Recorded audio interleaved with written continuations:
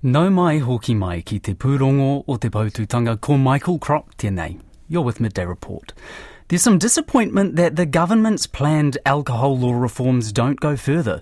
The government wants to change the rules to stop liquor stores and supermarkets tying up councils and communities in expensive legal battles by removing the ability to appeal liquor decisions. But critics say the announcement made yesterday by Justice Minister Kiri Allan doesn't go far enough, with no mention of looking at the drinking age or restricting alcohol marketing and sponsorship. Joining us now is a lawyer and spokesperson for Communities Against Alcohol. About the legislation that really has been broken since the legislation was passed is this special appeals process that has allowed appeals, in the case of supermarkets, of LAPs all the way up to the Supreme Court. We just think that process actually, to be honest, has been abused, and we think it's high time to remove that so that communities can make these decisions about the way in which alcohol is sold and supplied. Because what have these been doing for the community's ability to get involved in their local policies? Yeah, it has really meant that communities haven't been able to get involved or haven't been able to kind of get to the point where these local alcohol policies have actually had effect. So we started in Auckland on the local alcohol policy back in 2012 with an original research with some community engagement, and then there was a lot of community engagement and consultation sort of in the period around 2014-15 before the provisional LAP was put in place. But after that, basically the alcohol industry and particularly the supermarkets have appealed that right up to the Supreme Court.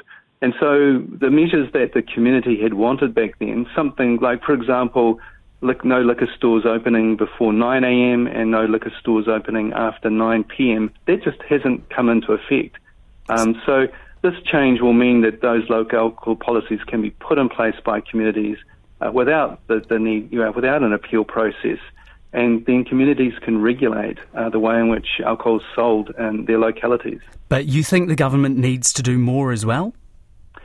Look, as Minister Allan said, she's approaching this in two tranches, if you like, or two parts.